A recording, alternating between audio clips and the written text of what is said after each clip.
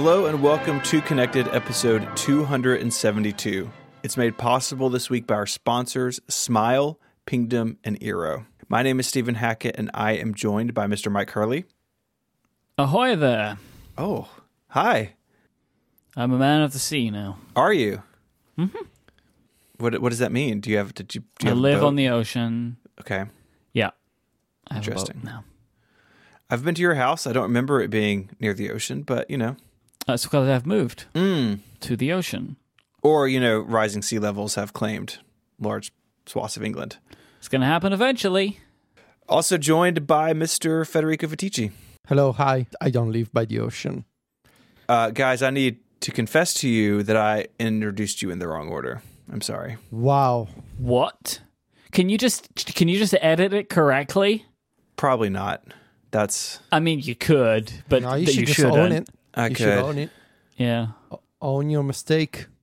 So, do you have to change it forever now, or am I going to get 2 intros in a row? I tell you what, I'm going to fix it. So if you're listening to this, here you go.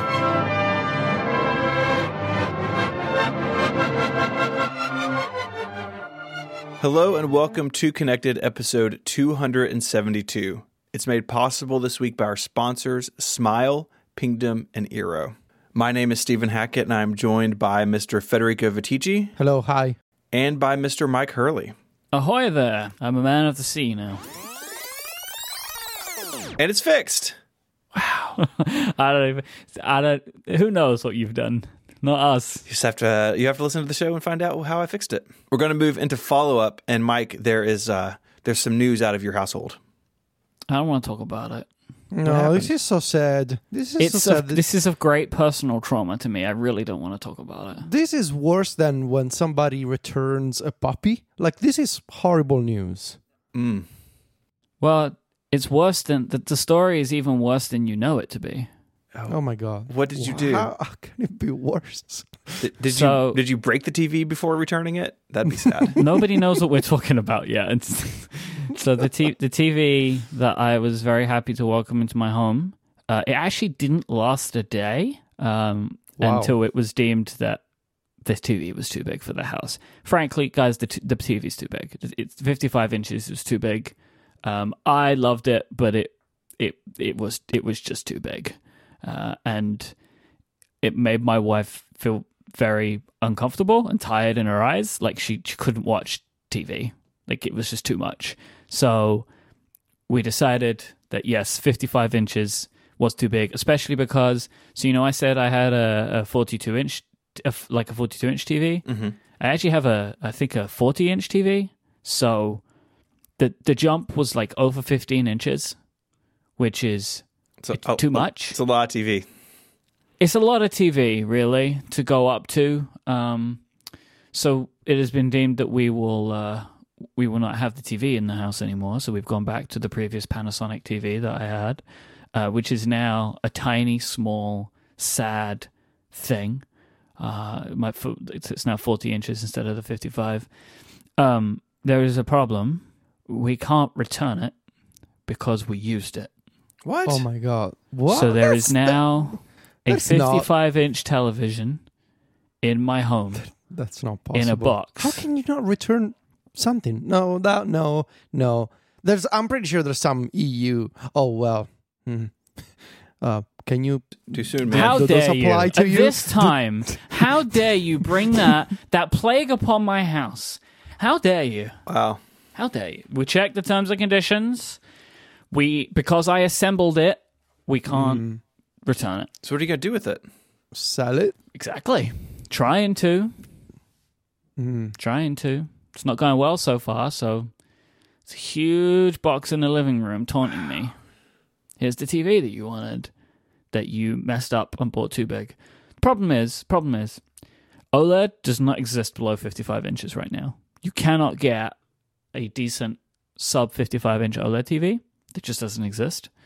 Samsung have a technology called QLED, which is not OLED, but offers a lot of the benefits. And they do smaller panels. But none of the Samsung TV have HomeKit. They just have AirPlay. So that doesn't work. LG have said that at some point next year they're going to introduce sub 50-inch OLED panels, but who knows if that's going to happen. Yeah, they've been saying this for a while. Yeah, that was the impression that I got. So I don't really know what we're going to do, but we can't really have a TV above 50. I think 50 is the absolute maximum we could go to. So yeah, there is now just a big TV in the house. You're thinking about this wrong. Mm-hmm. You are under the assumption that the TV is wrong for the house, but really the house is wrong for the TV. The TV is fine. It's not a problem with the TV. It's a problem with your living space. So clearly you just need to move to a bigger place with a massive room for the television to be in. Then you sit further back and it's fine. Because of my sadness, Adina did recommend rearranging our entire room, and I said that was too much. That was too much. I don't want to rearrange our house for this TV. The TV must go, but I am going to I am expecting significant loss on this television. What if you bought the house next door to you and merged them, and so you could have a really long house? Can I just say you are not helpful? Well, look, I'm just spitballing. An ideas guy. So no television. Well, okay, let me rephrase that. We definitely have television, but we are not using television. And that is that. If anybody would like to buy a television, email Stephen. Yeah, I mean, look, I've been looking kind of halfway at a TV. You bought basically the one I was going to buy, so just bring it with you next time you come over. I'll just book some freight. Send it over. Put it on a boat. Put it on a boat. Send it to you. So 55 inches, huh? Yeah. Federico's going to buy it. That's how that goes. Yeah, I'm thinking. Let me tell you, boys, it's the most incredible television I've ever looked at. Well, look, you don't need to sell me on it. I believe you. I know that it's a great television. I can't even fathom how I would ship this television. This is part of the problem as well. It's very difficult to ship a television. We've been looking into this. I don't want to talk about this anymore. We have to move on. Okay. Sorry for your loss, Mike. Literally. Sorry for your future loss. There is a financial loss, yes. That's terrible. Apple has updated its HomeKit accessory list. This is a page on its website. Talks about devices that work with HomeKit, bringing some routers, including Eero and a Linksys device, and security systems and cameras and stuff that have been, quote, announced with HomeKit. We don't really know when this stuff is rolling out. I continue to be intrigued by the idea of HomeKit router support, like what that could look like, what that would mean, but it seems like it's very hand-wavy at this point. But, companies are moving forward with this, and while we haven't really seen any fixes for our shared HomeKit security video woes, things continue to move forward, albeit slowly, in HomeKit land. I think it's at least good that Apple have assembled some of this stuff. Yeah. Right? So you actually know. And I would not recommend that anybody buy a product on this list with the hope that you'll get it at some point, right? Mm-mm. But it's good to know if you already have one of these products, then you can be like, oh, at some point this will work. But if you want to upgrade your router or camera or whatever, I would, just so you can get this feature, I'd recommend waiting. The other thing is, look how well the HomeKit Secure Video started off. I wouldn't necessarily think that the router stuff's going to be much easier, at least at first. Never liked the sound of those two words together, and HomeKit and announced. That's usually never, they say, oh, it's been announced, and any day now Canary's going to get HomeKit support. 2 years later, I swear I've seen so many stories of things that were announced 2 years before finally having HomeKit support, and now maybe you bought that device, haven't been able to take advantage of HomeKit for the past couple of years. Native HomeKit, probably better devices have come out in the meantime, and you're still holding out hope that it'll receive the HomeKit support. I do not recommend buying things that have just been announced. Take a look at what's available now, because you're going to be able to take advantage of that immediately. Instead of, because we've seen so many instances of companies saying, we actually said we were going to support HomeKit, but that turned out to be more difficult than expected. So goodbye. It's not going to happen. So yeah, buy things that are available now. Don't hope for announced HomeKit support. It's like waiting for the Cybertruck, right? Just buy an F-150. No, nobody's waiting for that. Nobody is. The year of Steven continues. Doesn't Johnny Ive? It's the same thing. Has been removed. It doesn't continue from Apple's website. Well, it's 2 stories, but like you've already claimed this. You have won. The victory is yours. That's great. We'll find out soon enough because in the next couple of weeks we will be judging our yearly picks. And making the new ones. The story is, though, Johnny Ive was quietly removed from Apple's leadership page on Thanksgiving Day, the best time to bury a story, completing the month-long transition of him leaving Apple and doing his own thing. I don't read anything into the date except that Apple wanted to try to bury it on Thanksgiving. So well, maybe they were thankful to Johnny. That's what it meant. Yeah, maybe. Do you think they escorted him out of the spaceship? Can you imagine that? Well, I bet he built a secret tunnel in there anyway, so he could get back in if he wants to. Who's going to stop him? He knows his way around that place. If you use a secret code, yeah, you know, when Apple bloggers go to the Steve Jobs Theater, and everybody likes to make fun of those elevator buttons that are so unlike Apple. Yeah. But maybe they're ugly. Someone like Apple to make an elevator button like that. Maybe they do support some kind of secret code that only Johnny knows, and he takes you to the secret tunnel. If you align it correctly, it opens a secret door.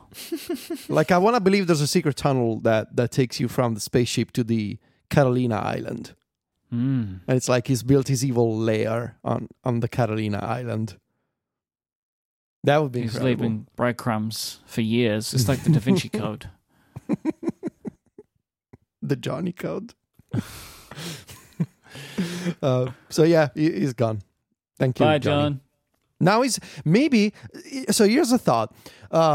What if, and we're going to talk about this in a bit, those Apple Music Awards, what if those are the first product from the new Johnny consultant company? What's it called? Love from Johnny? Love from Johnny, yeah. Maybe those are a Love from Johnny product. He seems like the kind of person that would design an award for our Apple Music based on, silicon chips. I don't know. That was my thought, though. Like, wouldn't it be funny if this is actually a Johnny Ive product, but in a role of a consultant that can now design weird and fascinating small objects? I bet if that was the case, that is the maximum only one thing that they will ever commission from Johnny's agency. Because they will never, ever, ever, ever work with him again. Yeah. That's how it's going to be. Except for maybe the odd charity item. Google has gotten into the Year of Steven celebration. Jeez, this absolutely means nothing. But this is meaningless. It's completely unrelated. You didn't predict the Year this. of Steven does not extend to any executive. Any company. Of any company. Tell that to Google. A friend of mine quit their job this year. Year of Steven continues. That's right. So, Mike, did you want to explain what's going on here?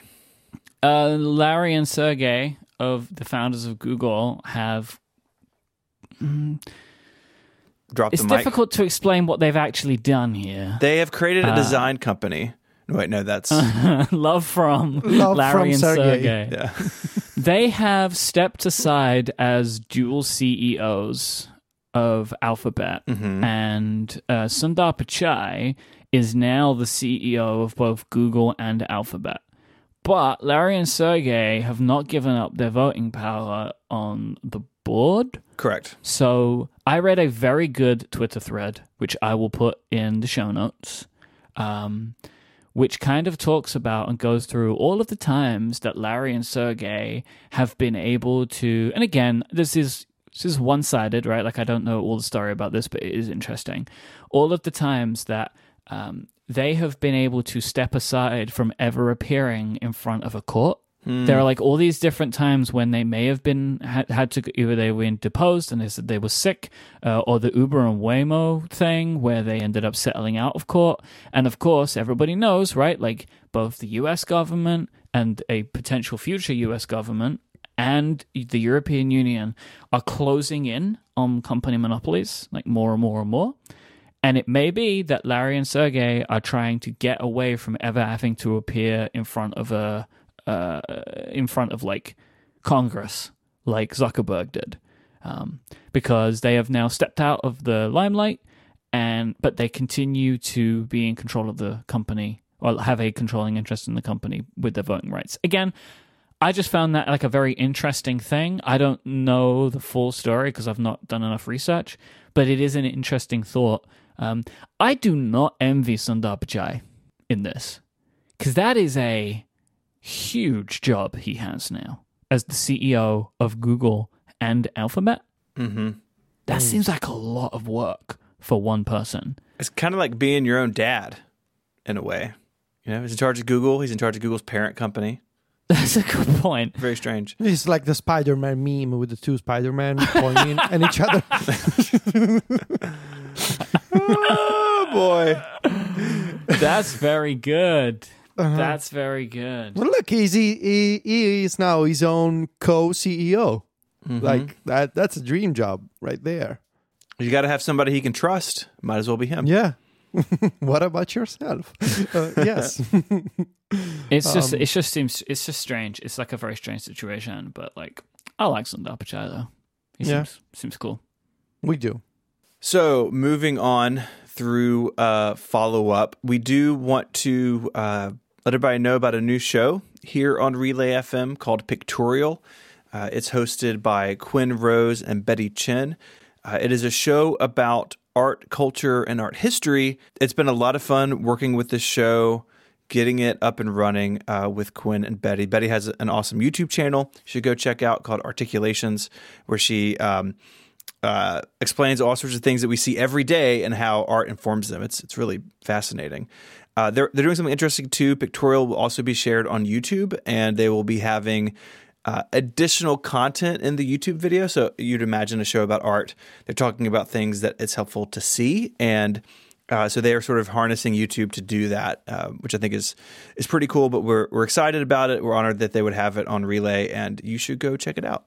All right. We have some topics we're going to get to. But first, let me tell you about our first sponsor. This episode of Connected is brought to you by PDF Pen from our friends over at Smile. PDF Pen 11 is the ultimate tool for editing PDFs on the Mac. PDF Pen 11.2 lets you easily edit the content in table cells. You can change things like typeface, font size, and other formatting with PDF Pen's font bar. You can add, edit, and remove images from your documents with PDF Pen, add headers, footers, watermarks. Plus, as you would expect, PDF Pen for the Mac supports macOS Catalina, and PDF Pen for iPad and iPhone are iOS 13 ready. You can learn more about PDF Pen and PDF Pen Pro at smilesoftware.com/podcast. If you do any work with PDFs on your Mac, on your iPad, on your iPhone, wherever you are, you need PDF Pen. It's amazing what it'll do for you.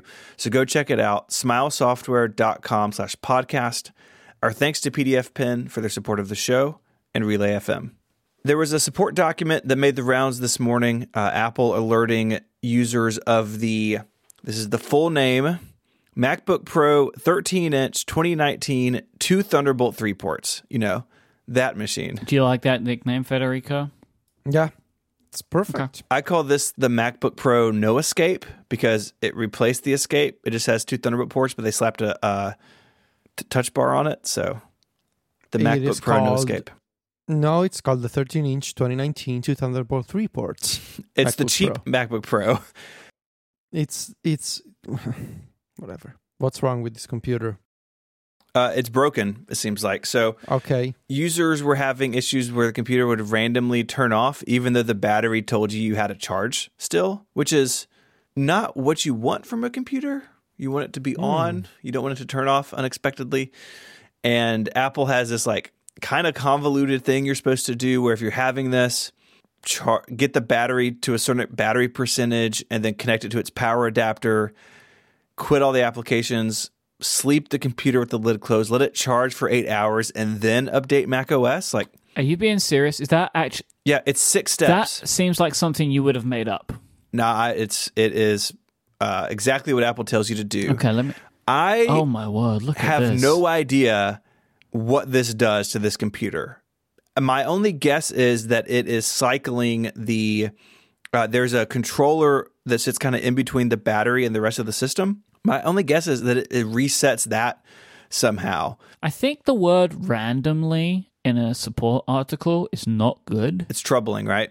Right? Like if things have gotten bad, if they're just like, it might randomly turn off on you. So there's that. If you have one of these machines and you're having this problem, you can do this. I would expect why do you have to quit all applications? I don't know. This is voodoo. Like, this doesn't do anything. My expectation would be that the next version of Catalina or maybe a firmware update will solve this, and hopefully it's not an issue where you have to get your computer serviced. But if you have this computer and you're having this issue, check out the support document, and good luck with the song and dance. What if you're already on the latest version of macOS? Do the rest of it? I don't know. Well, it says if the issue persists, contact Apple. Or like you have to wait until there's an update, then do it. Yeah, it's weird. That's the worst. It's a weird... That's a wild thing. That's why I want to talk about it. It can't be very widespread, though, because, I don't know. I feel like we'd hear from people if, like... I haven't heard a word about this. But how strange. I mean, obviously it happened in some instances, but, like, what a weird set of things. Very strange. That's why I want to talk about it, because it's so unusual. It's like, if you're, if your computer's acting funny, just plug it in at a very certain time, in a very certain way. You need to make sure that the lid of the computer is facing north, and you have to be wearing all black and sacrifice a living thing. Then maybe it'll work. Mike, you come bearing some news. Yeah, I always have news for the show. But my news this time, which is, if you're not a long-time listener of the show, well, this is going to sound very peculiar. I have switched to Safari. Wow. On all my devices. Wow. End of an era. End of an era. I have been a Chrome user on all of my devices, including my iPhone, for many, many years because I was a Chrome user on the Mac because Google Docs support just didn't really work very well for a while in Safari. So I used Chrome. And then when I used Chrome on one device, I was like, well, I want to use Chrome on all devices, so all of my history syncs up, right? Because that's why you want to use a browser everywhere, so you can get your tabs, you can get your history, and you get all your autofill and all that kind of stuff. So I suffered in silence using Chrome on my iPhone for many years. It just brings with it a million different weird problems, but they were all worth it. Plus, I prefer the design of Chrome to Safari. I think Chrome is a better design browser on the iPhone than Safari is. I will get to why in a minute. But Safari on iPadOS is so good that you would be a fool to use anything else. Because that desktop Safari really changes the way that you're able to use the iPad. So I've been using desktop Safari for a few months, and now I've decided that it was getting frustrating that things weren't being synced up. So I have now switched to Safari on my iPhone and on the Mac too. So that's where I am. I like that everything's back in sync. Apple Pay, being able to use Apple Pay like all the time when buying things online is really good because it only works in Safari. And also website logins with like Keychain and 1Password are much more consistent than they were before. I have some frustrations. I have frustrations that are on iOS and on the Mac. I hate the way that tabs work on Safari on the Mac. In Chrome, the tabs just get smaller and smaller the more that you open them. So all of your tabs are available to you, right? And then you could just click them. On Safari, the tabs don't get smaller. They just become a scrollable bar. Go to left to right. Yeah. It's stupid. It's stupid. Who wants that? Like, it's stupid. So now I have had to pin 5 tabs to the left because I always need them. Yep. But 3 of those tabs have the exact same fav icon. Yeah, I have the same problem. Yes. I would really like to be able to somehow distinguish between these other than different fav icons. Like, I would also like to tab some like Google Docs there, but then it's just going to be just impossible. So it's, I hate that. I hate on the iPhone that tabs seem to open, it actually happens on the Mac too, in a somewhat seemingly random order. Mm-hmm. In Chrome, when you open a new tab followed by a link or whatever, it just becomes the most recent tab in the scrollable view. But on the iPhone, it's just it just opens in the middle sometimes. Maybe it was... I think what's happening is it's opening the tab next to the most recent tab that you had open, no matter how you open the new tab. So if I click on a link in Messages, it puts it in the middle. Why would anybody ever want that? Why would you ever want that? It's a different behavior, I think. If you follow a link from another app, it behaves in one way. But if you're using Safari and you do tap and hold on a link and you open in the background, it uses a different order. So it breaks your mental model every single time. Yes. I always want the most recent tab to be the most, the one either on the far right or the bottom right, depending on how you're looking at it in a scrolling view. I will never, ever, ever, ever, ever, ever like the horrifically ugly carousel view on the iPhone. It's bad. When you go into all tabs. It's bad. I cannot believe they have kept it. Chrome does a much better job of this. It has basically what the iPad has and what the Mac has. I don't know why the iPhone doesn't have that view too of the grid. Why the carousel? Why the carousel? Hi, iOS 6. What are you doing? Who needs a carousel? It's the worst way to look at this information because you see barely anything at the webpage. It's terrible. It should be a grid view with support for long press to preview. And that's it. That's it. Yeah. And finally, I hate how the UI goes away when you scroll. Oh, you do? Yes. That's interesting. Why? Sometimes I need the buttons, and it's annoying to have to either scroll a very long way to get them to come back up, or I learned a little trick. I don't know if this is a trick everybody knows, but if you tap the status bar, it comes back. But I just don't want that. I just want the controls there all the time. My phone is so big. I don't need you to hide the controls. Those are the things. I have lots of my frustrations with Safari make me more angry than my things I like about Safari make me happy. But the reasons I'm doing it, it's just I want it all the same everywhere. And it's so good on the iPad that I will able to use it. But there are just some really strange design decisions in Safari that I can't get my head around. I share your frustrations on the iPhone design. And something that I really don't understand, the tab view should really be redone from scratch. But what's even worse is that the iPhone does have many of the new useful gestures that were introduced on Safari for iPadOS. So how you can tap and hold on a tab, and you can do, for example, there's close all tabs except this one, which I do all the time on my iPad. If I have a bunch of tabs open nice. And I no longer need them, I can tap and hold and say, keep this one and close all the rest. That's great. And you can do the same on the iPhone, but here's where insanity lies.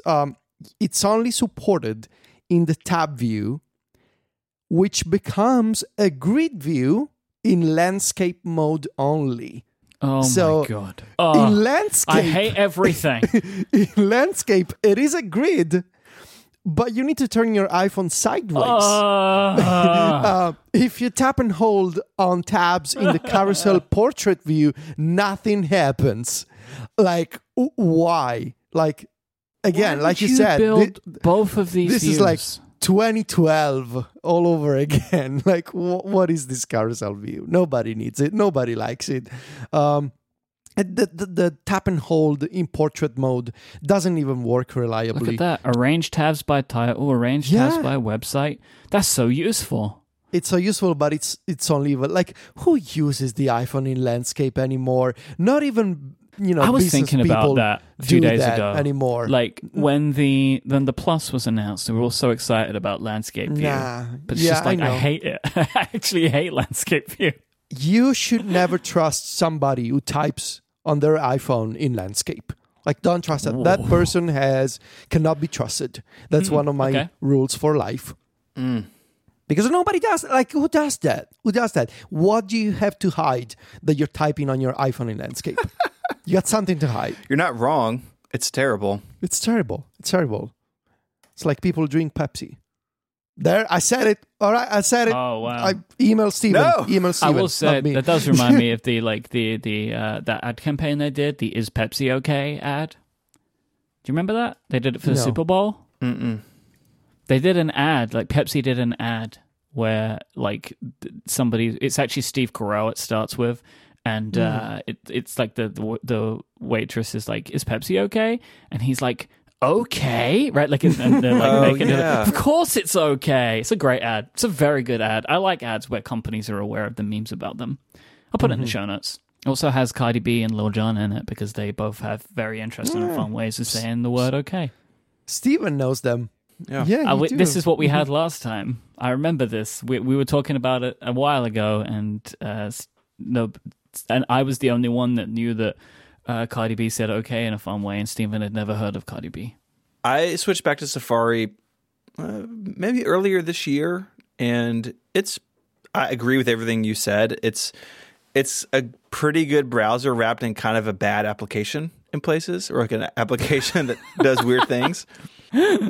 It's like if you had a tasty sandwich, but the bread you put it on was a little old, a little stale. That's a good metaphor. And you just want the inside of the sandwich. You want good bread on your sandwich. You want good bread. That's for sure. Good browser bread. Browser bread. So there's that. I'm glad you're doing this, Mike, because I think it is interesting to talk about the differences between the two, because so many people just default to Chrome, right? Is hugely popular. And if you're cross-platform, like you are Mac and Windows, or Windows and iPhone, you kind of have to use Chrome or Firefox or something to have your browser history and bookmarks and everything synced. And once you're used to that, like I never want to go without that syncing again. It's so helpful to be looking at something on one computer and the next day pick it up, when I get to the office or something like that. And all those little iCloud features make Safari a pretty nice place to be. Yeah. But yeah, Apple has some odd ideas about how things should work. I was surprised. We're going to talk about the best apps of the year later on, and Apple was talking about like what the most downloaded apps were. Chrome was 20th. 20th free top downloaded free app of the year. So people want that browser. So I was thinking about this as Mike was talking. There's 4 things that I would like to see in Safari next year. I rethink the tab view on the iPhone, for sure. Make the keychain its own passwords app. Yes. Don't let people dig into settings to find passwords and accounts. That's crazy, isn't it? Keychain needs to be its own thing. It's really well done. And the moment that Apple adds support for one-time password codes, that they should have their own keychain app for iOS. That would kill 1Password. I know. Yeah, it would become like a serious proposition. Third, I would say the Safari reading list needs to be...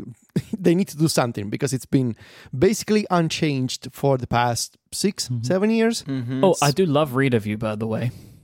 Reader View is really nice. It's really well done. I have this problem with Mac Rumors. This is very specific. Mac Rumors in half size, right? In 2 apps side by side. When I load the web page, they have their cookies thing. You can't say yes. It just grays out the screen, but I can't. There's nowhere to press to say accept the cookie. So I just read everything in Reader View when I go to Mac Rumors. It's a very specific thing that I have happened to me. Yeah. You just need to have a content blocker block all that stuff. Do you both use content blockers? I do. Yes. And you're just blocking ads of them? What are you blocking? I block everything, and then I whitelist websites that I like. Because the reason I don't use a content blocker is because every time I ever have a problem with a website, or every time we have somebody contact us with a problem with our website, the first response is, are you using a content blocker? Yep. Yeah. And it's just I don't want to live in that world where I always have a problem that is that. but everything is so much faster. and if something is not working, I know that my first step, like my first debug step, is always turn off content blocker and see if it works. So I'm used to that now. Okay. And the fourth thing that I would like to see, and this may sound kind of odd given the time that I've spent complaining about this feature and that Apple brought this feature to 13, the file downloader, right? You can now download files in Safari for iPhone and iPad, and they get saved into the Files app, and you can go to settings and you can change the default downloads location. It's great. I love it. But you will not believe the number of people who have emailed me and Sylvia for the Mac Stories shortcuts icons because they cannot find the download on their devices. I am guessing that, of course, they are not familiar with this feature being new in 13, and they don't notice the animation when you tap on a download link, and when, because most people don't read alerts that pop up on screen, and so they just tap OK. They don't notice that there's a downloader icon in the Safari toolbar, and they say, well, I tapped the link and nothing happens. And this is the paradox that I'm facing right now. Like, this is a better feature than what it used to be, because Safari previously did not have a downloader built in. Right. But when you tapped on a link, it showed you like a different page with the icon of the file in the middle of the screen. You couldn't miss it. Now, it is better because you can actually download multiple files. There's a progress bar, there's a default downloads location, but it's easy to miss. So, like, maybe there should be a better balance between. I think they, I know that, like, developers and designers, they have a dislike in most instances of, like, walking you through something, right? Yeah. People want to, and I understand the thinking of this. They want to be able to design something that doesn't require prompts. But I just don't think it's the worst thing that the first time you download a file, it pops up and says, hey, your downloads are now saved in the Files app. Like, I don't think that's the worst thing in the world to do that, especially if the software is going to continue to get more complex and complicated in good reason. Like, this is a great thing to have, right? To actually have things download in the background, and that you can choose wherever you want it to go, and, like, you can do a lot of really cool stuff with that. But you gotta tell people, like, just let them know. It's not the worst thing in the world, right? Yeah. And, like, every single time I get an email from somebody who bought the icons and said, I go to your download page and I tap the link and nothing happens. And I'm like I need to walk them through, like, if you go to settings, Safari downloads, can you tell me what it says? And most people say it just says downloads, or some people say it says on my iPad. And so I need to tell them, well, that's because Safari is downloading files for you in that location. Like, they had no idea that was happening. And then everybody's like, oh yeah, you're right, it's in the Files app, it's in that folder. So, like, yeah, maybe there should be I know that it's not elegant, and it's not like and I'm guessing that most designers and developers have this myth of the interface that explains itself. Like, you don't need a manual, you don't need prompts, you don't need a tutorial. But, everything is so complicated these days that maybe you do. And it's not the worst thing to have, like, a big splashy alert, because that's also the problem, right? Apple likes to design these alerts that are really subtle and really not in your face, whereas sometimes I would like them to design stuff that is more in your face, like with a big red exclamation point that says, look at this. Like, your files are here, and not some, fancy English sentence. So your files that you download from, make it simple. There's an easy fix that other companies have already thought of. You get a character that is made of an object everyone knows, like a paperclip. Johnny. Let's call it Johnny. But he looks like a paperclip. That's fine. But his name is Johnny. No, you should get Phil Schiller from the poker game.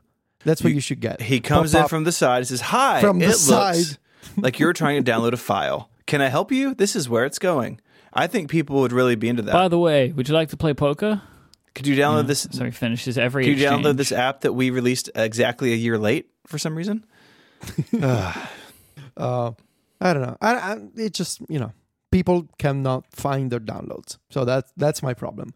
I sent at least, I'm not joking, 50 emails, just like this, open files, and you'll find it. So maybe there's a better way. I don't know. We seem to be on the verge of the new Mac Pro coming. Apple said it'll be December. December is slowly ticking away. And I want to talk a little bit about how we may think that it's going to roll out, because, it's unusual that we know when a machine is coming in advance. And this is obviously a computer that has a lot of people interested in it, although most of those people won't end up with it. But it's the Halo car, right? It's the exciting Mac that people will aspire to. And I'm curious if y'all have any thoughts on how Apple may roll this out. What about you, Mike? No fanfare. I do not believe it will appear on apple.com and the homepage, right? Here's our new product. I would be very surprised if they did that. I think there'll be a press release. And I think professional focused press will get it in advance, not everyone. So maybe people, there'll be some YouTubers for sure. I would assume MKBHD, but I don't know. I think they will lean quite heavy into YouTube because Apple really fancies this as a video machine, and that it does double duty there, right? Because you're putting it through its proper paces, because every YouTuber will talk about their workflow and how much faster it is. The same as they did with the MacBook Pros, right? It's this is how much faster Final Cut is. But also video is good because it's video, right? So it's a double win. And then I think maybe Ars Technica, or a site that is way more focused on performance than an average site. Because I'm not sure, would they give it to The Verge? I figure if they gave it to any of the more general consumer sites, The Verge would be the one because it's probably the biggest. Yeah, but a non-tech is going to get one. Right, because they talk about performance and heat and processors. When I said Ars Technica, I was thinking of a non-tech. But maybe Ars too. But that's the one I was thinking of. I was thinking of a non-tech.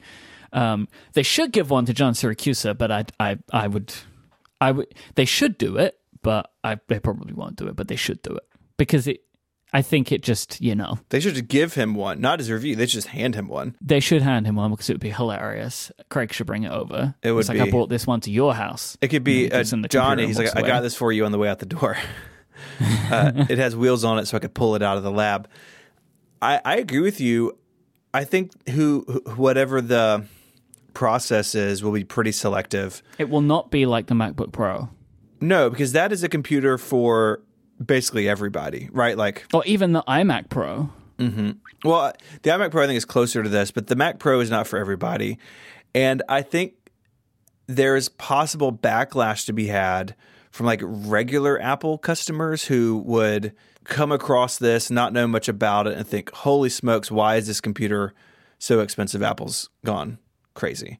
And by putting it in the hands of people who do things like 8K video footage and do these really high-end things, and their audiences know they do those things, then maybe they can mitigate some of that potential backlash. Yeah, because it's you don't... It's unnecessary to put this machine in front of a large audience. You don't need to do it. I would say everybody that is ever going to buy one of these already knows about it. Yeah. Right?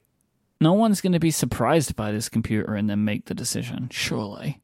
It's a new Mac Pro. I should spend $10,000. So I don't have any particular opinion on this rollout, but the only thought that I have is I wonder if there'll be some kind, and bear with me, I know that it sounds ridiculous at first, some kind of Apple service tie-in with this. I could imagine, here's how the directors of an Apple TV Plus show have used the Mac Pro. Oh, the website will 100% have a video like that. Look at this scene from For All Mankind, which was rendered on the new Mac Pro. I 100% agree with you on that one. Even something for Apple Music, here's how this album that by here's the way how Calvin Harris uses his Mac Pro, because everyone knows he has one. I think that the website will, I would agree with you, will have those kinds of stories on it, right? Like, that makes sense. I think if they didn't do something to be like, oh, this was from For All Mankind, or like whatever was made on the Mac, like, I'd find that peculiar, if in all honesty, if they didn't do that. It's a really good point. It's got to be any day now, though, right? It's got to be soon. We're in December. Yeah. I think they've got to do it probably before Christmas, just because Christmas and New Year's is on a Wednesday. Yeah. So there's not even like a full business week between them, right? I would say it has to happen before the 20th. They're not going to do it Christmas week. Yeah. Right? No. So it has to be between now and the 20th that if they're going to do anything. Christmas for nerds. Christmas for nerds. Especially if, if these things are going to ship before the holidays, in case anyone gets their Mac Pro in their stocking. Yeah, it may be that the stock ones get out, but this was true with the iMac Pro. The base model shipped first, and then the higher end ones were actually in January. So mine's a base model. I got it at the very end of the year, but January. Most of them didn't ship for another week or so. So I'd imagine that's how this may go. So 2020 is going to be the year of Siracusa. He's gonna get one, and he's gonna, or maybe 2021. Who knows? Yeah. He may waffle a bit. So yeah, I'm excited about it. I mean, this is a machine that I am interested in. Like, it's not in the budget, but it's fun to think about it, and it'll be fun to talk about. And I know that Frederick is really looking forward to it. So I'm gonna use it as a Plex server. That's what I'm gonna do. That would be the biggest flex. The Plex Flex. I bought a Mac Pro and it's the Plex server. Plex Flex. And and not even for H.265 videos. H.264, the old content. That's what I'm going to use it for. I just want to watch The Sopranos in SD. That's all I want to serve. I don't care. I use a Mac Pro Tower as a Plex decoder.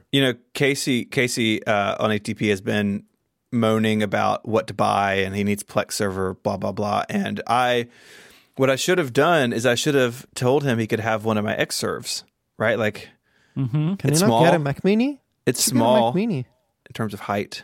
He has been suggested this in every other possible computer configuration under the sun. So apparently he bought something. We'll see what that is. I know what he has. So do I, but the audience hasn't heard ATP yet, so don't spoil it. Don't spoil what hasn't been shared. That's what I'm saying. We're going to talk about Apple's awards, but I want to tell you about Pingdom. The holiday shopping season is here. We have survived Black Friday. Boxing Day is at some point. No one's really sure when that is. But we're here, and we're shopping online. I saw a headline the other day of how much money was spent shopping online at some bananas number. And in that process, when we're shopping for the holidays, we want to know that things are going to work, that the shopping cart we're in is going to stay up when we have to go, check something else and come back. We want all that to work smoothly. And Pingdom is a service behind a lot of that stuff, because it is a service that will let you know the moment your website goes down in whatever way is best for you. And it can monitor all these transactions. So cart checkouts, forms, login pages, every single step of that purchase, that chain of things, Pingdom can be watching over and making sure that it is staying up before they affect your customers and your business. You can customize how you're alerted and who is alerted depending on the severity of the outage. Go to pingdom.com/relayfm right now. If you have a website and you want to make sure that you're the first one to know when it goes down, pingdom.com/relayfm. There's a 14-day free trial. There's no credit card required. And when you sign up, use the code CONNECTED at checkout to get an awesome 30% off your first invoice. Once again, that's pingdom.com/relayfm. Our thanks to Pingdom for their support of this show and Relay FM. Apple had some awards, so we spoke about this ceremony that they were going to be having that Lance Ulanoff shared with the world, but he shouldn't have. And so it happened on Monday in New York. The event itself, from 9 to 5 Mac, is saying the event centered on Apple inviting developers to their New York City office to talk about inspirational stories behind their applications. Really, like, this was an event for the developers who won these awards to come and share their stories with the press. So I guess there would be a bit more of a fanfare around the event itself. But I guess also, and I think rightly so, actually making these developers feel special. Like more special, which they deserve. They've won an award, right? Like, I think that people who win awards should be given some kind of good feeling for that, right? So like that's why it happened. We can see now why Apple said, please don't talk about this, because there's nothing to talk about, right? Like in advance, like we're just doing this thing, and that's all it is. But we have now, of course, if you've been on the App Store in the last couple of days, it's dominated at the moment with this coverage. So I figured we could maybe touch on the winners a little bit. So the iPhone app of the year is Spectre, which is the AI long exposure app from the makers of Halide. It's a camera app. Kind of surprised about this one, in all honesty. I know this is an application that like people like having fun with. I never really got it to work. And the long exposure, whenever I've wanted to do a long exposure photography, the long exposure feature in the Photos app has worked fine for me. But I also never really want to do this. So it's cool that it's there, but I was surprised. It's nicely made, like it's a very nicely made application. The design is great, but I would have expected Halide to win over this if one of these apps were going to win. Yeah, me too. Honestly, because Halide is it's amazing. Yeah. So it was a surprise. I'm not trying to say it's a bad app. It's a cool app, but as the iPhone app of the year was surprising. The iPad app of the year was Flow by Moleskine, which I didn't even know existed. Which I'm pretty sure also won an Apple Design Award. Time Page did, didn't it? Time Page did, okay. I believe, maybe it was Flow, but I think it was Time Page. Pretty sure it was Time Page. Flow by Moleskine was the iPad app of the year. I didn't even know this app existed, but I took a look at it today in the App Store, downloaded it, and I want to play around with it. It looks like a really fun, well-made drawing application for the iPad. No, Flow won an Apple Design Award in June. Oh, okay, so cool. I guess that makes sense though, really, doesn't it? Like, but sure, double dipping. Apple loves Moleskine. I should send them some notebooks instead, so they can understand there are better products available. Actually, that's fired. Wow. I know. The notebooks are fine. They're not great. There's a million products that are better. Keep digging. Keep digging the notebook. But long-time listeners of the Pen Act will know, I applaud Moleskine's technology-forward approach. They also make a lot of. They are like the heavy investor in products of like write on this paper and you can have it in an app, right? And they have like pens and notebooks that do that. Yeah. And I think it's very clever that they are in the iOS app business and in this business, because they are understanding two things: one, where their market is, and two, what their future should be.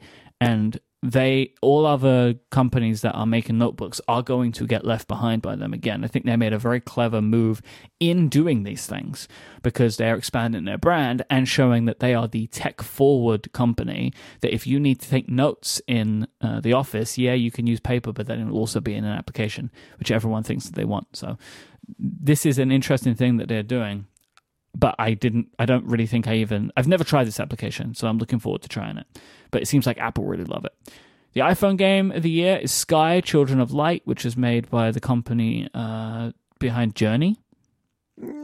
Yeah. I don't know. I have a few problems with these picks. I think I'm happy for the winners. Let me say, I want to make something clear. I'm very happy for everybody who won.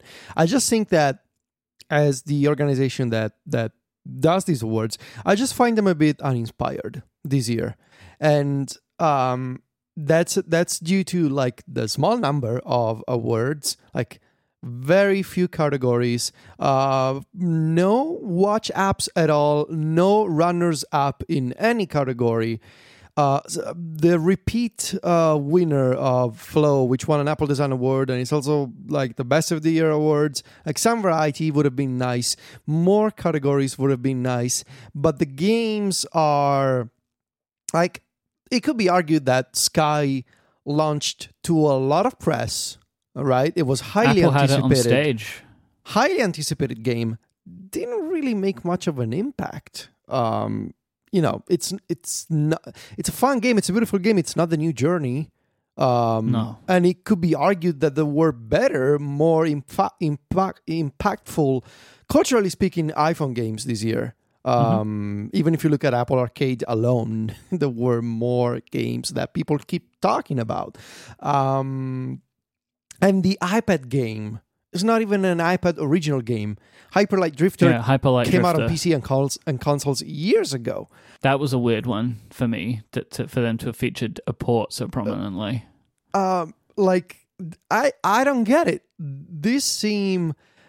And this is quite odd that the year that Apple decided to do something more with these awards, they actually feel like a bit less than previous years. Less inspired, less original, fewer categories. Like, I don't know. But the two games, I mean, sure, they are fun games. I love a Hyper Light Drifter. Sky's a fun game. There were better titles deserving the award, in my opinion. The Apple Arcade Game of the Year is Sayonara Wild Hearts, which This is a good one. Yes, it's one of my favorites. So I agree. Like it is one of the best games on Apple Arcade. But again, it is kind of funny that it is not a game that was made for Apple Arcade that won it. This was a game made for PC and console, which is also on Apple Arcade. Yes, but it's a good game to feature because it is that good, and people might know it from other places. So it's like, oh, it's on the iPhone too. Like, great, I'll get that. The app trend of the year was storytelling simplified. The idea behind this is that this year, what they have seen as one of the biggest trends in applications is apps that exist to help you tell stories. They feature Anchor, which is the podcast creation app. They feature Spark Camera, which is really good for Instagram stories. They feature a few applications that are good for Instagram stories. Unfold is another one of them. And then they have an app called Noisy Book, 1 second every day. Like, they have a bunch of applications that are focused around helping you tell stories and share stories. I think the trend thing is honestly more interesting to me than in both app and game. I'll get to the game in a second, than the actual awards themselves. The game trend of the year was Blockbusters Reborn. So the idea of old titles or like games in existing areas seeing new games on iOS, so Mario Kart Tour, Minecraft Earth, The Elder Scrolls Blade, Pokemon Masters, and I was like, okay. But again, whilst that is interesting, so you're really leaning on the mainstream there, Apple. Right? Yeah, I wanted to go there, in fact, with you. Like, is this really something worth bragging about? Like, that you got... Well, especially because Minecraft Earth has not made a huge splash. No, and... neither did Pokemon Masters. And you got Assassin's Creed Rebellion, really? Yeah. Call of Duty Mobile and Mario Kart Tour, sure. Those have been two of the biggest game releases of the year. Dr. Mario World... Mario Kart Tour, very surprised, is the most downloaded game of the year. Yeah. Wow. Yeah. Which is, I feel like it completely passed me by. I played it for a little bit and I was like, okay, this is exactly what I thought it was and I don't want it. I have so many friends who are still playing the game every single day. Like, it's been I think it's done well for Nintendo. It's Nintendo's best iOS game so far. Yeah. I'd be keen to see if Nintendo are happy about this, though. Because they were not happy with Super Mario Run. Financially speaking, though, I don't know. They were not happy with it. And I wonder if Mario Kart Tour has done any better for them. I know that Sylvia hasn't spent a single cent on it, so exactly, and she keeps playing. So I don't know, but yeah, I don't know if those are the games celebrating the game trend of the year as let's take a bunch of console titles and make them freemium mobile versions with a bunch of gems because this is what's common to all of these games. Is it something really worth celebrating with like mentioning in an award ceremony? Like, shouldn't you be celebrating original content for iOS? Like, yeah, this is mainstream. Yes, this is pop content, but like, it doesn't feel classy, maybe, in a way that some of it feels in contrary to the work that is done by the editors of the App Store. Yeah, where they very frequently focus on more indie titles. and like smaller titles of both apps and games. But then some of the awards, not all of them, but then some of the awards seem very mainstream. It's just interesting. Yeah. I mean, like, again, like iPhone App of the Year Spectators, that's awesome. Like, you know, I know a lot of people like the app. I'm happy to see that they went with something like this because I just think it's great. But if it was my choice, I would have gone with Halide instead because that just feels like a better app to me. It's a more complete, full-featured, deeper type of software. Like, but it might be that like that Halide is too complicated to call the iPhone App of the Year. It's like for what it does as an app, where Spectre is way more focused and like more regular people can see more of an output of it. Possibly. On the other hand, you're recommending a utility that does a feature that is also part of your own Photos app. Which is what makes things even more peculiar to me. Yeah. Oh, well. Apple also released the most downloaded apps and games. So I mentioned that Chrome was on that list earlier. I mentioned Mario Kart was the best free game. I was super surprised about some of the entrants on the paid section. So the most paid for applications of the year. It features auto sleep for Apple Watch. Mm-hmm. Like that is one of the most bought apps of the entire year. That surprised me. I was very surprised about this, and you figure Apple must surely be working on sleep tracking for the Apple Watch now if they were not before. This app is... It was the 5th most bought app this year. This app is consistently at the top of the paid charts for iPhone. It's remarkable, really. And it's made by a single person. So, like, it's the indie app that has crossed over to the mainstream, like, for real. Like, every single week. It's at the... Isn't it wild as well that Dark Sky's number 3? Like, Still Dark Sky? Still. Yeah, I know. There's that's better wild. weather apps out there, but folks know Dark Sky. I mean, they must be working on sleep tracking. They must be seeing this too, right? They have to be, right? They must be at this point.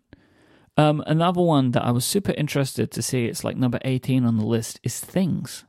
I guess no one at Apple has to mark off tasks that are repeating before they're due. But like this is people buying the $10 app. This, I want to be optimistic and say, maybe this is a wake-up call that tells Apple, look, people want to use a task manager, so don't be afraid of adding new features to reminders. Like, folks are looking for that kind of to-do app. But I don't know. Then again, Apple likes the idea of Apple software being, covering the basics, and then there's the App Store for everything else. But I would like them to, steal a bunch of ideas here and there. Sleep tracking, having better support for task properties in reminders. That would be fun. It would be useful. My God, there is a time tracking app on this list. Is there? It's called Forest. Forest is usually the number one paid app. I have never heard of this in the productivity section. So Forest we looked into this a while back. We wanted to do a feature story on the site. Forest is a very unique type of, it's like a mix of a time tracking app and a Pomodoro technique app. Mm-hmm. The basic gist is that if you work and you're focused on your work, you leave this timer running in the app. And with the timer running, you plant virtual trees and you create your own forest. And there's a tie-in with the app that I think the developers themselves donate money to like relief funds or like non-profit organizations that actually plant trees around the world. I need to look into this app. Yeah, it's a fascinating story. And I'm just very excited to see that time tracking is in the top paid list. Somewhere. Yeah. Then there's a metronome. There's some weird stuff in here. I think it does go to show how wide the App Store is and how many different types of people like use their phones in totally different ways than us. Right? Yep. Like, it's super broad. And these apps like don't make any sense for us or our audiences, but other people like they couldn't use their iPhone without it, right? We should have mentioned, because we forgot, there's also Mac and Apple TV categories. So the Mac app of the year is Affinity Publisher, also not a Mac exclusive. The Mac game of the year is Grease. Excellent game, also not a Mac exclusive. This is a console game that's been brought to the Mac. So for anybody who was looking for this, the Apple TV app of the year is The Explorers. Tour the planet in stunning 4K video. So it's a video app. It's like a new screensaver, right? Like it's people that want more screensavers. The Apple TV game of the year is Wonder Boy: The Dragon's Trap, which I'm pretty sure also not an original game. So yeah, and there's no Apple Watch category at all. The year Apple Watch got a standalone app store. I know, right? It's not there. No Apple Watch. Like, who worked on these awards? Like, I don't know. I have a question. I mean, I don't know. I don't know what you guys think about this, but where do you think more apps are downloaded?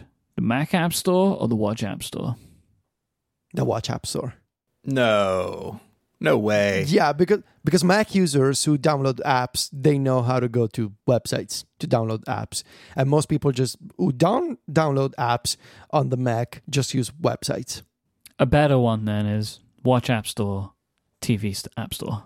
See, now you're getting somewhere. I still think it's the Watch App Store. Yeah, I think I agree with that too. It's got to be the Watch. It's got to be the Watch. Yeah. So Auto Sleep. Does it only work on the Apple Watch? You need an Apple Watch. Right, so there you go. Doesn't that say something? That is the 5th most downloaded app of the year, most paid, and it is an Apple Watch needed application. Yeah, it's an iPhone app, but you need an Apple Watch for the data. See, Auto Sleep should have been the Apple Watch app of the year then, in theory. But what's funny there is that Auto Sleep as an optional Apple Watch app, because the way that it works, you don't need the Auto Sleep Apple Watch app installed at all. The Auto Sleep app for iPhone just uses data from health and sensors to aggregate heart rate data and movement and all that stuff. You can install an optional watch app, but it's not necessary. And so, but I mean, there's so many options that they could have gone with for WatchOS 6 with the independent watch apps. But yes, let's pick this fancy screensaver for Apple TV and a bunch of games that were ported from consoles. Like, I don't know. Very strange. So real mixed bag there. But Apple did also have the first ever Apple Music Awards. It should just be renamed the Billie Eilish Awards Ceremony. It's kind of funny. I wrote this in our document today, then read Ryan's article on Mac Stories, and he said the same thing at the bottom. I was like, he gets me, right? Like, we're on the same road, me and that kid. So Global Artist of the Year, Billie Eilish. Breakthrough Artist of the Year, Lizzo. Song of the Year, Old Town Road by Lil Nas X. Album of the Year, When We Fall Asleep, Where Do We Go by Billie Eilish. And Songwriter of the Year, Billie Eilish and her brother Phineas for co-writing When We Fall Asleep, Where Do We Go. It's important to note that the Song of the Year and the Album of the Year, they were on the amount of stream stuff downloaded. So album and song, that's like that reflects streaming data. Global Artist of the Year, Breakthrough Artist of the Year, and Songwriter of the Year were handpicked by... I'm going to read a quote here.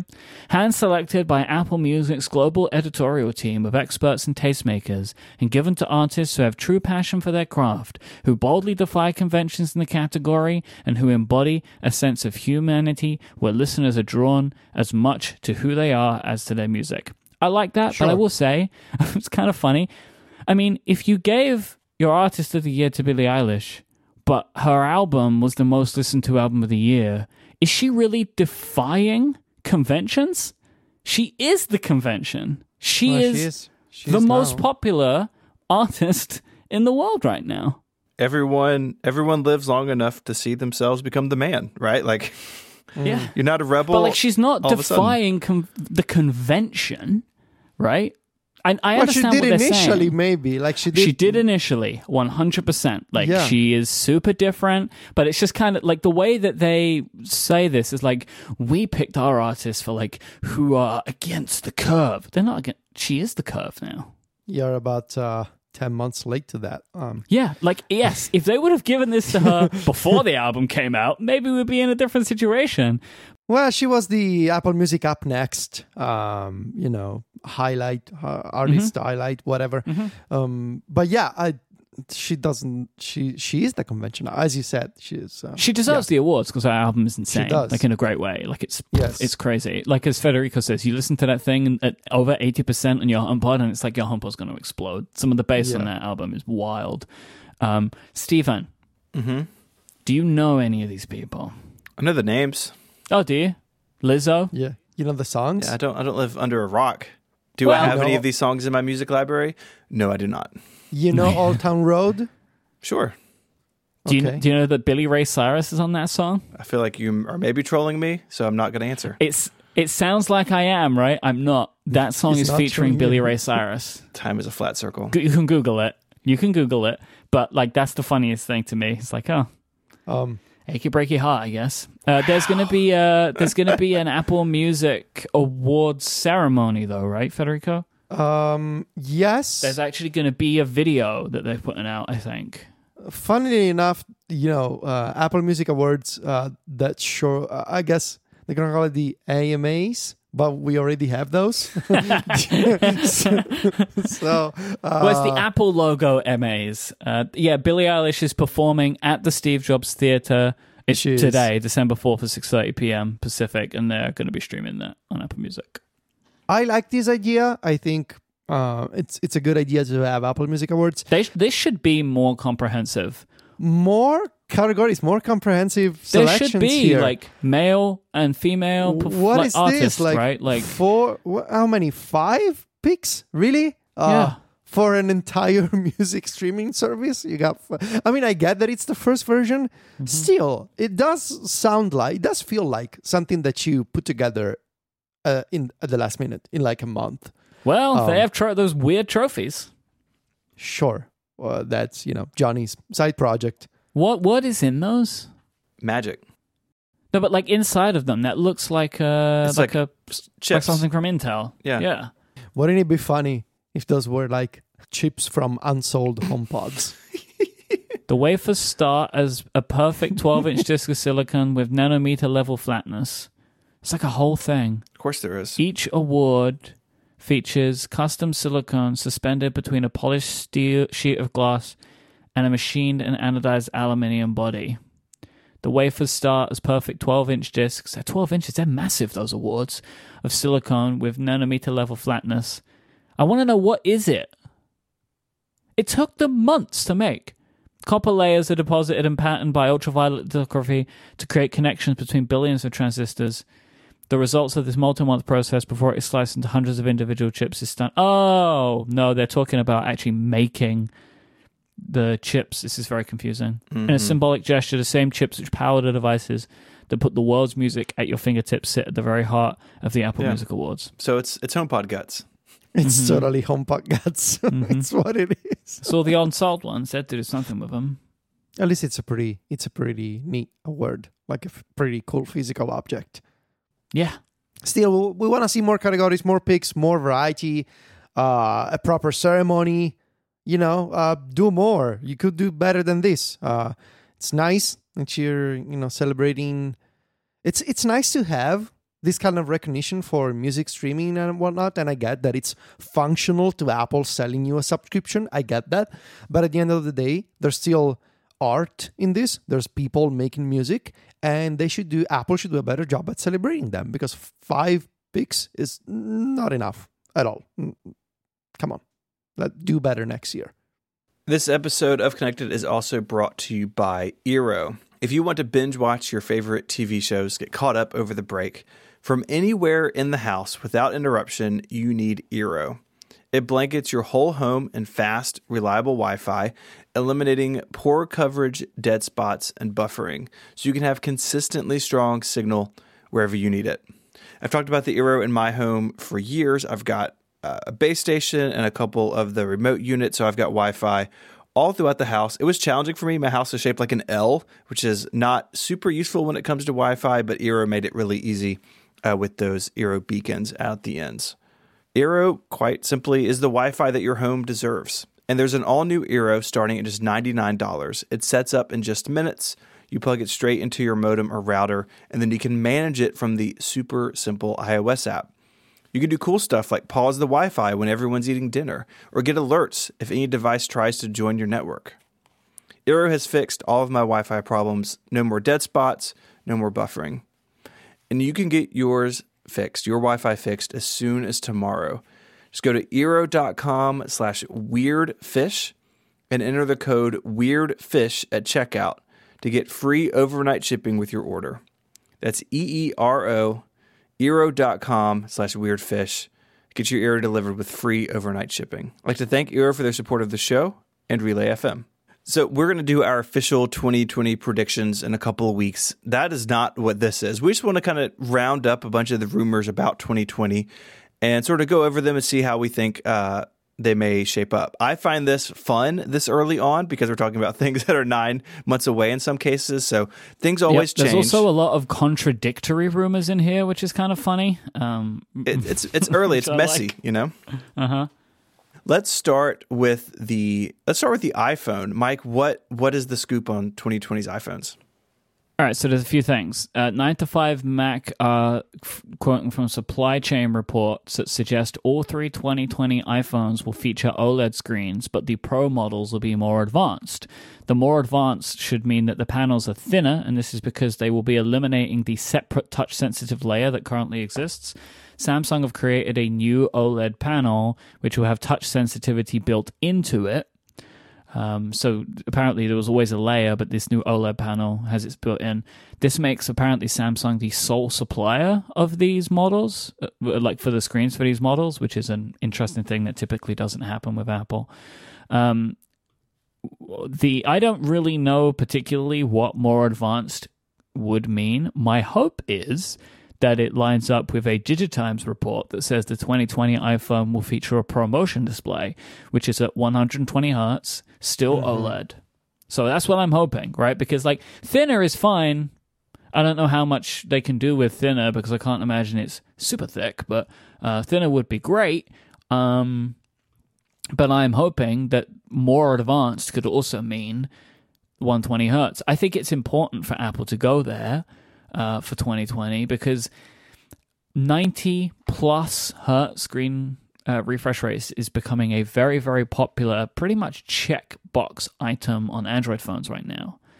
And I think it would be peculiar if Apple didn't find a way to get there for the iPhone, especially considering that the iPad has had this technology for many years at this point. Like 3 years? ProMotion? Going into the third year, I believe it was added in 2017. Because wasn't it added in the first smaller 10.5? iPad Pro? The 10.5. Yeah. I think. Yeah. Yeah, because I remember checking when you it out got one at at WWDC. Yeah, and that was multiple years ago. So I would like to see them do that. What do you both think about those things? I want it. I want ProMotion. I love it on the iPad. I know Steven doesn't like it, so I'll just I want to hear what Steven thinks. Yeah, I have it turned off on the iPad. The high refresh rate just makes my brain feel bad. I don't. It's very strange. It is interesting. But I wonder. So other phones have done this, right? There's a Razer phone that has high refresh rate. The Google Pixel 4 has it under certain circumstances, and those phones either have giant batteries or have taken a big battery hit. And I just wonder how that plays with the battery margin Apple got in the iPhone 11 and 11 Pro. Would they be willing to eat into that to enable this?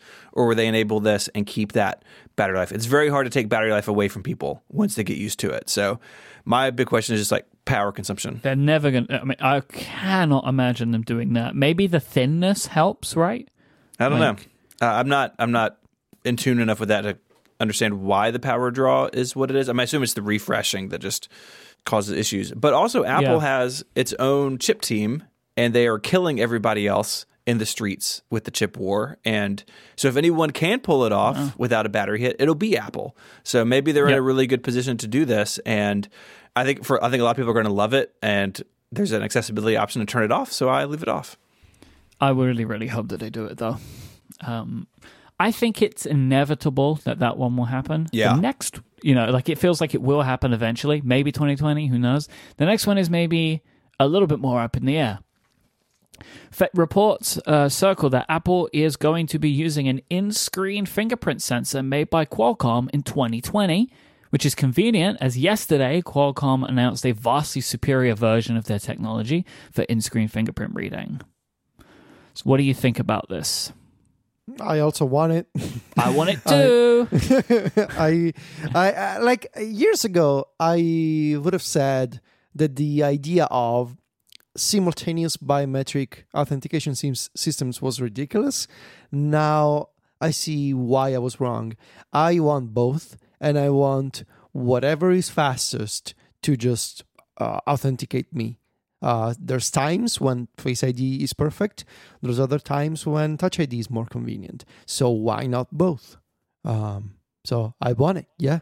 Why not both? Really? I'm not trying to compare them, but it is interesting. Most Android phones have multiple methods. Mm-hmm. I mean, typically that is because the Face ID is not as strong. Not very secure.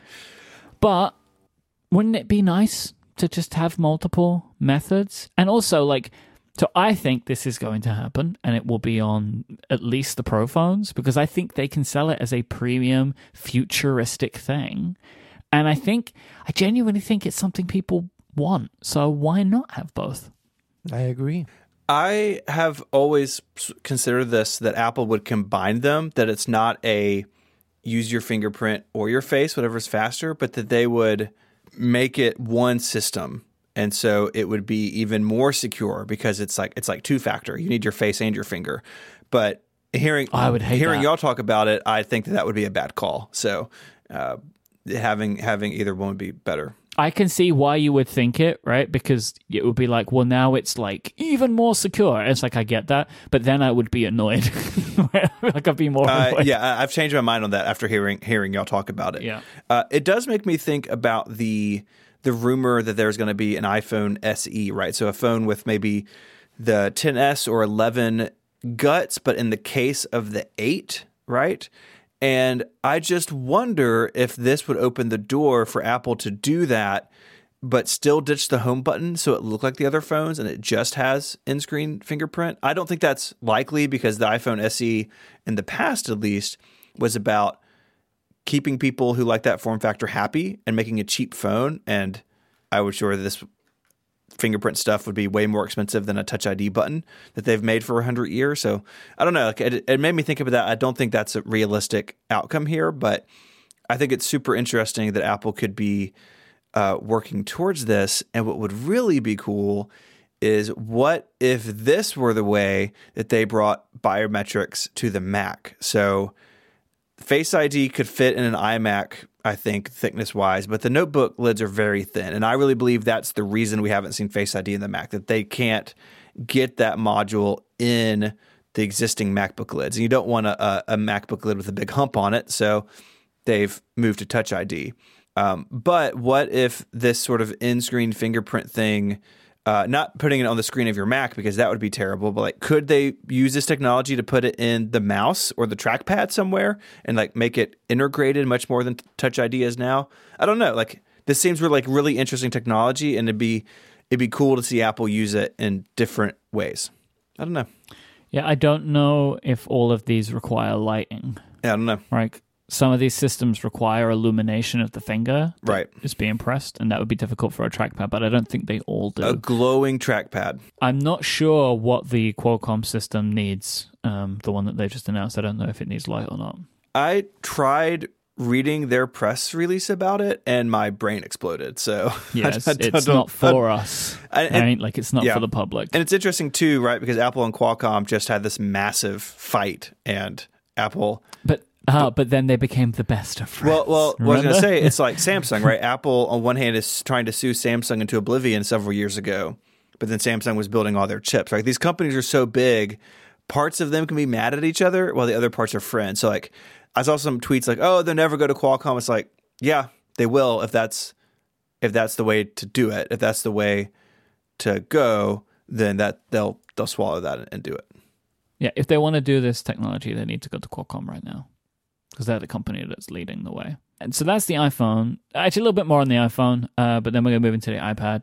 The iPhone will be 5G. I think we can all agree on that. More powerful processor. This is coming from a Bloomberg report. And a rear-facing 3D camera for better AR. That's something we've been hearing about for a while. But also in the iPad Pro, which should be coming apparently in the first half of 2020, according to Mark Gurman, with a new camera module, which also includes this 3D system, which will allow for better room mapping. Yes. Okay. That all makes sense, right? And this is the rumor that we've heard for a while. But then in the last couple of days, Ming-Chi Kuo has reported two things. One thing, two products. That the 16-inch MacBook Pro and the 12.9-inch iPad Pro will be the first products to feature Apple's mini LED screens. Now, mini LED screens give you a bunch of things.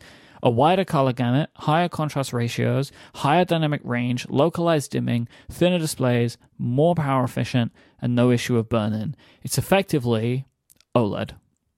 It gives you a lot of the advantages of OLED, but is more power efficient. It's easier to do, apparently. From listening to ATP, my understanding is like mini LED would come after OLED. So it's actually like TVs will have this in the future. So it's a better technology for a bunch of reasons.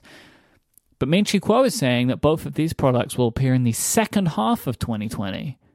So what happens to the iPad? Do we get just the 11-inch updated in the first half of the year and then the 12.9 later? Do we get two iPads in 1 year? I bet we'll see an iPad Pro update at WWDC. If they cannot get the small one to have mini LED, just the big one will have it. Both of them will have the new camera. Maybe both of them will have 5G, which hasn't really been reported for the iPad Pro line. I would be surprised if the iPad Pro does not get 5G next year. I could see a scenario where just the big one has the new fancy display tech, but not the small one. But you think they're going to be announced at WWDC? I think they're going to be announced at WWDC and they'll be announced together. I think it makes the most sense. This is mostly wishful thinking, but I also believe it makes sense to do it. Especially if it's, display tech, so it involves color game, it involves color reproduction, HDR content. It makes sense to talk to a developer audience about this stuff. Especially the 3D camera. And the 3D camera, of course. Yeah. So you can imagine there's going to be sessions. In fact, why announce an iPad Pro with a 3D camera at WWDC? Because it allows you to talk to developers and have them test a new API that everybody knows will be on the next iPhone without actually talking about the next iPhone. Very interesting. Right? Yeah. So you want developers to jump on board. This is going to be like the new size classes thing all over again. You can talk about something that is obviously happening without actually mentioning it on stage. Yes, but because it's worth remembering, what you think to yourself, why the hell would I care about this 3D system for AR? This is the beginning of the technology that would appear in the on-your-face stuff, right? That's why they were doing it. That's why they're going to put it in the iPhone. That's why they're going to put it in the iPad Pro, because they want people using it, developing for it, getting used to it, because they need applications for their glasses. So you do it at WWDC, you have developers come to sessions, you have developers, you tell them, look, you can now build camera apps for the iPad Pro with new fancy 3D tracking APIs, but everybody knows those are mostly going to be used on the iPhone, but you don't need to mention the iPhone because the iPad Pro actually has them. And you can have sessions, you can have developers discuss them and come to the labs and whatnot. I think it would make sense. Yeah, I buy that. That is my rumor roundup. Thank you. Yeah, it's a very good thank you. It's a very good rumor roundup. I want all of these features and products. Except the MacBook Pro. I don't care about that. But I want all the rest. If you want to find links to stuff we spoke about, head on over to the website, relay.fm/connected/272. There you get in touch with us with feedback or follow-up via email. You can also do that on Twitter. You can find Mike on Twitter as IMYKE. Mike is the host of a bunch of shows here on Relay FM, so go check those out. You can find Federico on Twitter at Viticci, Viticci, and he is the editor-in-chief of MacStories.net. Federico, you guys have anything exciting to close out the year? Yes. We're going to do the Mac Stories Selects, actual awards for... I can't wait to criticize your awards. Yeah, I know. I'm going to bring a critical eye to those things. We'll see. I know. It's going to be fun. We're going to do more than last year. So it will be real fun. And people do not expect what we're doing. And personally speaking, I'm working on the release of MusicBot for the end of the year. That's my Apple Music shortcut, including one last big surprise that I haven't told anybody about, and I think people are gonna love it. Why'd you keep doing this? Look, it's a competitive business. You gotta keep people on their toes and surprise them. What am I gonna do? You gotta surprise them every time. But you can tell me. You can tell Steven. No, but it's not finished. That's the point. I don't want you to look at a draft of something that's unfinished. You gotta look at the finished product. Okay. So, yeah. I'm looking forward to it. Fun times. Yes, thank you. What I've seen is very exciting. You can find me on Twitter as ISMH, and I write at 512pixels.net. I'd like to thank our sponsors this week. They are Smile, Pingdom, and Eero. And until next time, gentlemen, say goodbye. Arrivederci. Bye. Adios.